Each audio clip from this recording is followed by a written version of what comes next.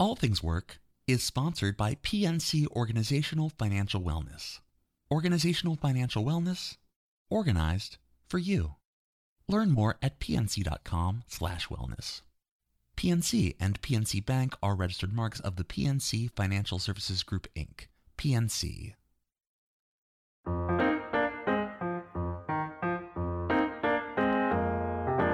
Welcome to the All Things Work podcast from the Society for Human Resource Management.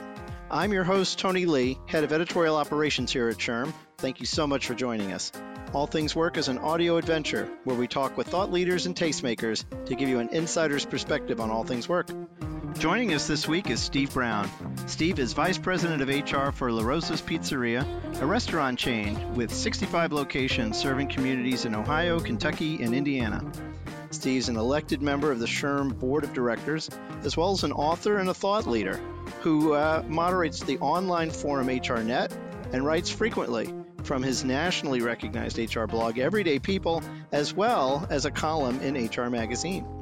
And Steve also recently published his second book in the HR space, HR Rising, From Ownership to Leadership. In this new book, HR Rising, Steve discusses how the HR profession can bring meaningful changes to the workplace, the challenges that HR practitioners face when they're trying to engage in honest reflection on what their HR departments are actually doing to improve their organizations, and the experiences of their employees. Well, that's quite a lot that you cover in that book, Steve. Welcome to All Things Work. Thanks, Tony. It's good to be here with you. It's so great to be talking to you again. So, this is book number 2 with SHRM. And in HR Rising, you open it with a pretty bold statement. You say, for far too long, HR has been willingly ostracized in organizations. We've allowed ourselves to be relegated to the sidelines and the fringes of the daily business world swirling all around us. So you got that off your chest right off the bat. Is the rest of the book happier? Where does it go from there? I've heard from the people who've read it that it's challenging, which was my hope, because I want to try to wake up people and have them understand that they are and always have been part of the business. It's funny, you and I have been doing this for quite a while. There's still so much out there that says HR has to learn the business. Learning means you're not involved. And I really think that for HR to be successful, we have to be the business. We're as much a function of an organization as any other function, such as marketing or operations or finance. We are as crucial. Well, there's been a lot of discussion that HR is actually more crucial in a pandemic. Do you believe it? Have you seen it? Oh gosh, yes. What's really funny is we tell everybody to bring 100% of themselves to work, except now. Because now all of these emotions that have been bubbling under the surface for people for years are present. We're more equipped to handle that because we have a people focus. Most HR people have a people focus. So from the emotional side, from the self-care side, from keeping things stable, and then on the logistics and safety side, Tony, we are critical because we're much more of a conduit to senior leadership, to the public, to marketing, to the press. We're kind of that in-between person that pulls everything together. So in your work environment, I imagine the majority of employees are in locations, but at many companies, they are now working from home. Does that change HR when you're working with a workforce that's remote? It absolutely does. It's funny, again, looking backwards a little, I remember when we used to have big fights about should telework occur and what are the challenges and how will people abuse it. And then overnight, we were forced into 100% remote for the majority of at least white-collar professions. So HR had to adapt in the moment, which was something that has been missing as well in our profession. So yes, it has changed dramatically. The employee relations issues are different. You're dealing with, as you and I talked on the last time we were on the podcast together, loneliness at work. Now you're isolated. You have no person-to-person interaction. You have Zoom fatigue, a term that we've never heard before, where there are more virtual connections across time zones, across locations, virtually, but questioning the effectiveness of them. Now, I think people are more productive, and people have always been performers. Now we're seeing it because we've had this myth of control for a long time in organizations. Now it's, hey, I expect you to do your work well while you're not here, And we're seeing that it's playing out well. But HR, again, has to be that conduit to check in with people, make sure that they have what they need, make sure that equipment is taken care of and that they're using things for the right reasons in the right way. So yeah, we're critical now more than ever. Yeah. And you touched on it, but usually HR only deals with mental health issues when they arise kind of obviously in the workplace. Someone's challenged and is having issues. In this case, it seems like HR is becoming a little more proactive. Is that a role that you think HR is ready to take on? I think we're learning. I think it's something that has been missing in the workplace because I think the whole issue of self-care and mental awareness has been overshadowed. We tend to address it when it becomes an issue or a problem instead of constantly checking in just to take a barometer check of how's it going? What's going on? Is there anything you need? More from a positive stance than a gee, what's wrong? Oh my gosh, can I help you? We're not equipped to be someone who diagnoses. We're not someone who's equipped to give particular advice, but we can get them to resources if we need to. One of the real keys to this is I've seen communication change because you have access virtually more than you did possibly in person. So you have people working extensive hours. They're not working a regular schedule. They're working almost around the clock. There's fatigue. I have to be available at a moment's notice. So what we're trying to do here is really put a check on it. Like, do you need to get a hold of Tony? Is it really needed? Tony, do you need to get a hold of Steve? In trying to make those channels of communication clear so that when they're done, it's done well. It's not bound by time and space anymore. That sounds very surreal. Yep. But you want to be conscious of other people's time, not just your own. Yep.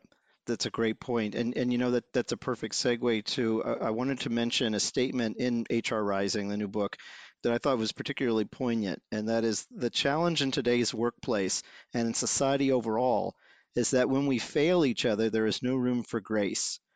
So how can HR avoid failing each other? And why is grace so important in the workplace? Back to bring your 100% to work, except when you goof up.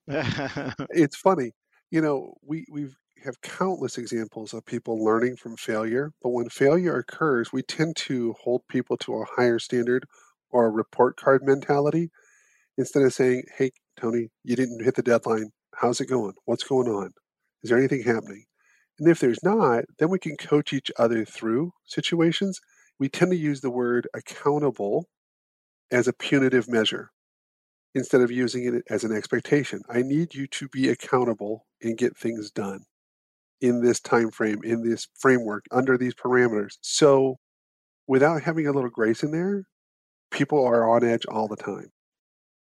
So let's pivot a little bit and talk about a priority at SHRM that is coming out this year, which is a focus on helping people managers manage better.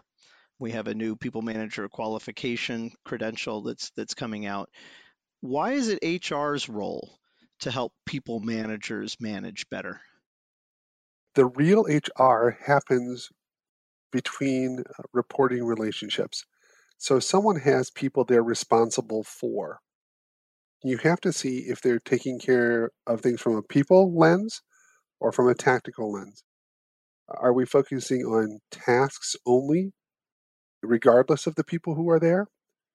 Or do we focus on the people, enable them to do their work well, and get better results? In the book, the new theory I have of people plus processes equals results. When you look at people managers, that works because we'll talk processes all day, but what's funny is we'll say, oh, this process isn't working well, and Brian, doggone him. Or Susie, doggone her. You're like, no, wait a minute. Is it the process or is it the people doing the process? Mm-hmm. When people managers understand that it's the people under them or that report to them who are responsible for making these processes work, then you tie both factors together and you'll get much better results. So it's key. And HR can help shepherd and teach people how to keep that people first focus working all the time. Yeah. So tell me how that works with the theory that's been around forever and ever, which is you keep promoting employees until they reach the level where they're incompetent, right? So you get the great engineer who can, engineer products all day long, and because he's so or she's so good, that promoted to manager, and this person doesn't know how to manage, and so that they are completely mismatched with their job. How do employers deal with that? How do they give people opportunities and train them to be good managers, or recognize that they will never be a good manager and not make them a manager? I think that's a great question. I think companies have to have a little more courage to have hard conversation. Someone may be very technically proficient in what they do, and there's value in that. When I worked for the company prior to La Rosa's, we had a technical arm and a people arm. So people that were more in the people manager vein who were technically astute, but also had good people management skills, they followed one track.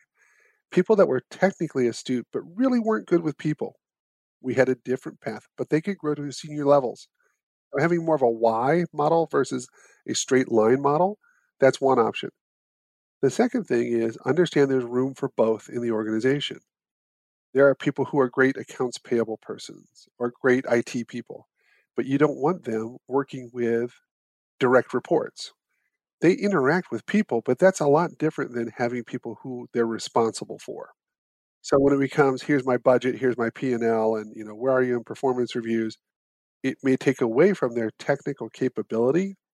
I'd rather have them work from their strengths than just say, oh gosh, they're really good. I'm going to give them people.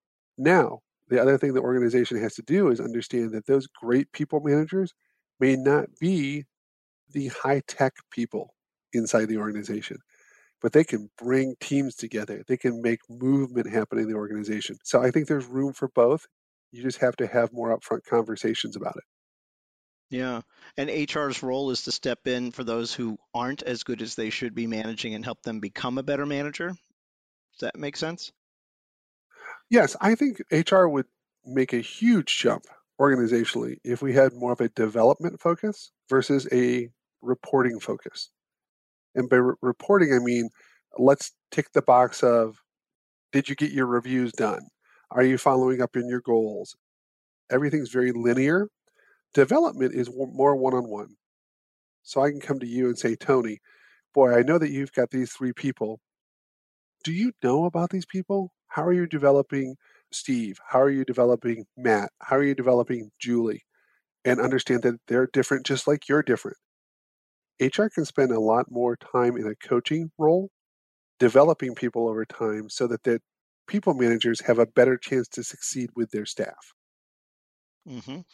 Well, I mean, the first thing they should probably do is read HR Rising. So That would be a plus.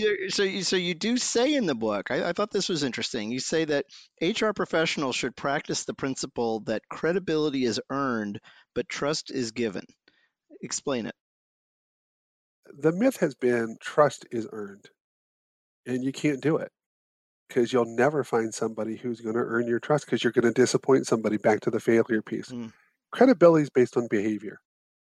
If my walk and talk match, I'm going to earn credibility over time. You can have faults in there, but I'm going to earn credibility. Once a person is seen as credible, I will trust you. In the past, or honestly, in most models right now, it's trust first, and then I assign credibility. You can lose your credibility in an instant. You can lose your trust and earn it back, hmm get it back over time. Credibility is the key because you want people who are credible in what they do. They say what they say, they do what they do, they're accountable, they're human, but credibility is really the key, much more than trust. Right. Absolutely. So something you and I have in common that we've talked about a lot. I grew up during a period when 70s music was actually of the period and not classic rock. So I remember when the new Loverboy album came out. So you're a big classic rock fan. In the book, you talk about how you throw your love of music into the book. So you talk about how HR is stuck in the middle with you, and why organizations should take a chance on me.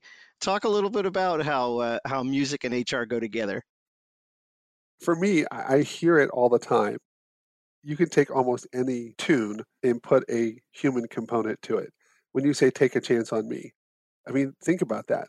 HR has been aching to get a seat at the table that is so outdated. We have to put ourselves out there. You have to say, hey, choose me, look at me, take that chance. But you have to be intentional in stepping forward. For stuck in the middle, that's what HR is. That's fantastic. That's where you want to be because you're right in the heart of the action. But I literally will listen to music all day and I'll hear a tune and go, oh, that reminds me of HR. Or, oh, that reminds me of HR. Different aspects of it. Back to your Loverboy reference, I can't tell you how many people would say working for the weekend is in their soul. Right. Yep. That's funny. And it's so sad in a pandemic, there's no live music. But you can go back and watch the concerts on video, so that part's okay. Absolutely. Yeah. So you end the book with the line, "Together we are HR Rising," offering perhaps, both a challenge to HR practitioners and a rallying call for the profession. Can you tell us what HR Rising really means to you? And maybe even what's the one big idea you want readers to take away from the book? I think with everything that's been going on, with the pandemic, with the social justice issues that are coming forward, I think we're finally realizing that organizations have always been people-centered, whether they've practiced that way or not. And if they're going to be people-centered, which they need to be in order to stay relevant and tangible for the future, HR has to rise up in order to lead those functions to make sure that the organizations remain people-centric. When you look at things from a people-first lens, it changes the conversation every day. Good, bad, there's both, but I think when we keep trying to focus on the things of work, the functions of work, we overlook people. And when you see organizations that struggle or can't get over that hump or disappear, honestly, you can almost tie it every time to they never took care of their people.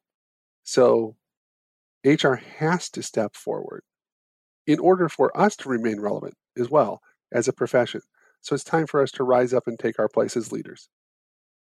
Wow, excellent advice. Before I let you go, in normal time, you'd probably be in the middle of a book tour, going to SHRM conferences, SHRM chapter meetings. What's your take on when all of that will be back? And are you anticipating a delayed book tour?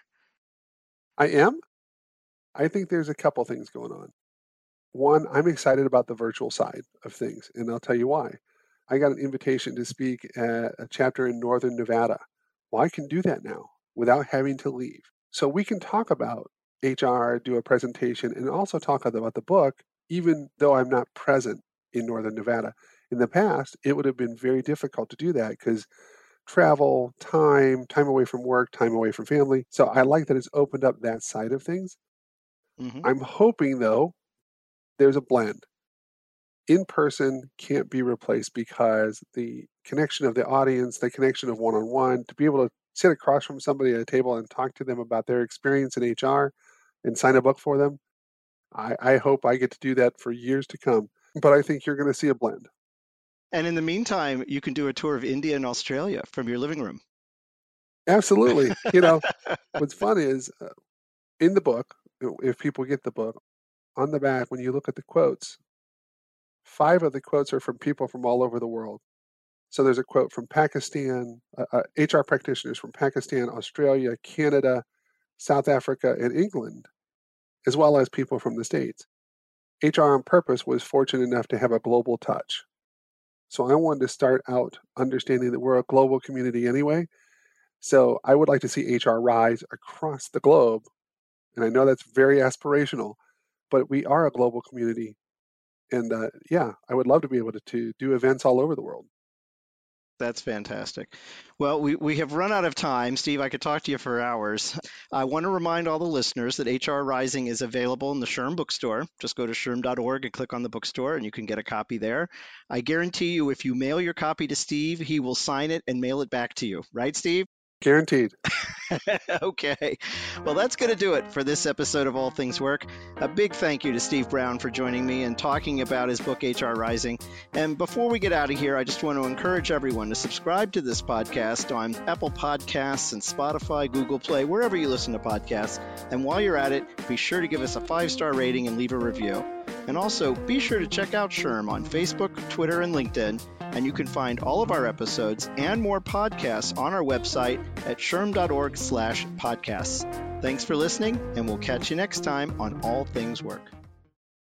All Things Work is sponsored by PNC Organizational Financial Wellness, organizing multiple, customizable financial health solutions to help address your employees' specific needs, all in one place. PNC Organizational Financial Wellness. Organizational financial wellness, organized for you. Learn more at pnc.com/wellness. PNC and PNC Bank are registered marks of the PNC Financial Services Group, Inc., PNC.